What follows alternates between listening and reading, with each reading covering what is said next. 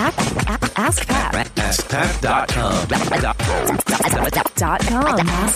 AskPat.com. What's up, everybody? Pat Flynn here, and welcome to episode 286 of Ask Pat. Thank you so much for joining me today. We have a great question from David today, but before I get to that, I do want to thank today's sponsor, which is FreshBooks.com, a super easy to use and the best cloud accounting solution for your small business. You could join over 5 million other small businesses who are using FreshBooks to help them organize their finances, from the money coming in, money going out, and also professional looking and easy invoicing for their clients. So go ahead and check it out. A 30-day free trial is waiting for you if you go to getfreshbooks.com and enter Ask Pat in the How Did You Hear About Us section. Again, getfreshbooks.com and enter Ask Pat. Sweet. Let's get to today's question from David. Hi, Pat. My name is David, and I host an Xbox One podcast called X1 Bros over at x1bros.com. And my question for you today is about the podcast and about listeners of the podcast. I've been fortunate enough since last March, when we started, to experience success in gaining new listeners every week and every month since we began. We have been able to grow and grow at a steady rate. And it's been fantastic. However, when the holidays hit, we saw a big dip in our numbers, and we've yet to recover from that big dip. And my question for you is this normal? Is it normal to experience a dip during the holidays? And when typically do you get out of that dip? I worry that perhaps my podcast has ran its course and I'm not going to grow anymore. I know it's only January 12th, and my patience, I probably just need to be a little more patient. But I want to know what your experience is. Have you found that this dip is normal during the holiday seasons? And on top of that, when have you found during the year that most people are listening to podcasts? When is the best months for growth? Is it during the spring, during the summer, during the fall? I'd be interested in what your experience has been with this. And is podcasting cyclical in that respect? Are certain months, do they peak out with listeners, more people listening to podcasts than say during Christmas time, when obviously there's probably going to be more of a dip? Any insight to this would be helpful. Thank you so much for all you do. You're an inspiration, and it's because of you really that our podcast exists and our community exists. And you've affected a lot of lives that way. So thank you so much. I look forward to hearing your answer. David, thank you so much for the question today. And I think it's funny when we all look at our stats, because some of us go stat crazy. I know a lot of us can agree with that and understand, especially when we're first starting out or we seem to be gaining momentum. We just check those stats every single day. And the moment something happens where they're not going the way that we're used to, we freak out. And I'm not saying you're freaking out, David, but it's important to keep track and consider these options or these scenarios and try to understand what is happening. So I think it's really smart of you to ask this question, and this is a question we should all be asking when we notice different trends or something that's different in our analytics. It's not okay to freak out and react, though. That's the thing. And I think you had mentioned patience, and that's really important. Sometimes there's just an anomaly, or something might happen in the industry that you didn't know, or there might be just an error in the rankings, or something, sort of an outlier case that just seems to adjust the analytics for a short period of time.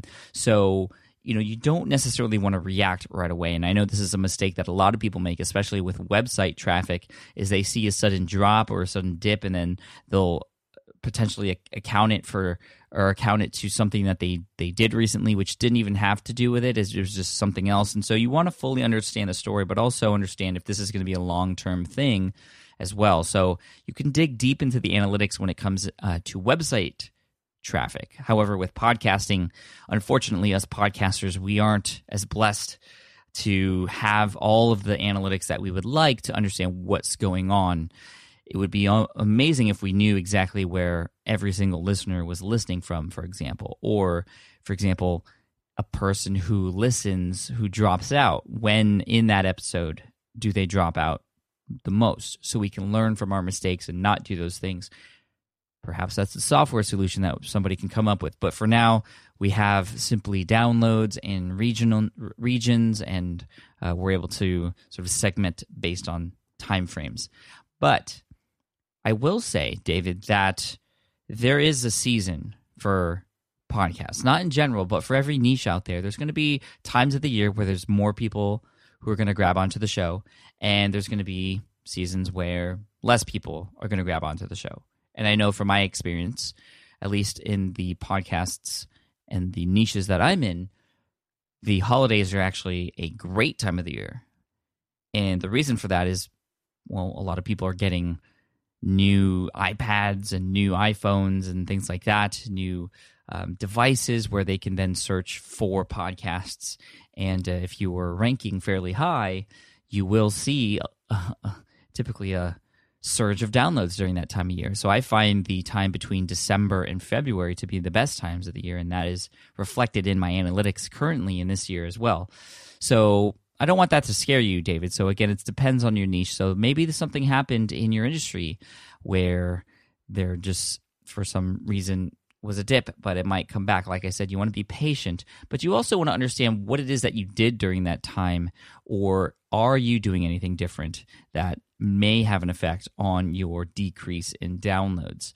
It could be anything from a new website design to the topics that you talk about, to perhaps maybe it was because it was the seasons of the holidays and you didn't want to market as much because you didn't want to bother people as much, or maybe you just didn't have time because you were busy with family or other things, and therefore you're not getting as many downloads. There could be a lot of variables. So you want to pay attention and maybe backtrack and look at your schedule, look at your editorial calendar, look at the posts and the episodes that you publish to see if there's any patterns.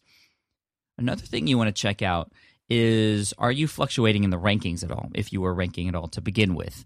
Rankings can have a huge effect on the number of downloads because those are things where people will find your show without having to type in keywords related to your show. They find it there, and because it's ranking, it's social proof, and people will begin to download those. And it just so happens, obviously, that when you climb the rankings, more people are going to download. And the more people who download, the more subscribes, the more ratings and reviews you're going to get, which means you're going to rank even higher. So the best thing you could do, David, to recover, if you need to recover, if you haven't done so already, or at any moment in time, is you could go into 2 or 3 weeks worth of episodes, maybe a month worth of episodes. And I see, David, that you've been consistent with one every week, which is great. That was another thing I was looking for, to see if you were actually posting on a consistent schedule. And you guys are, which is great.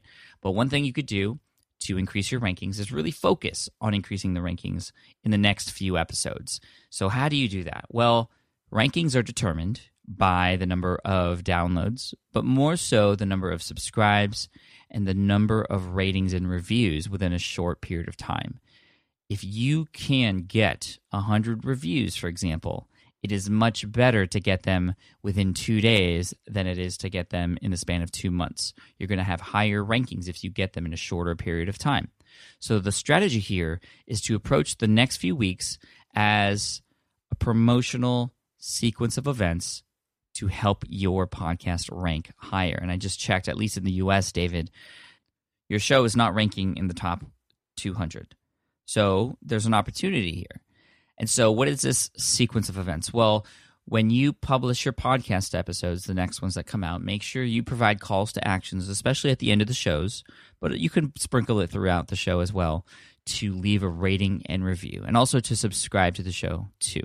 One thing that Chris Ducker and I, we released a new podcast within the past month called One Day Business Breakthrough.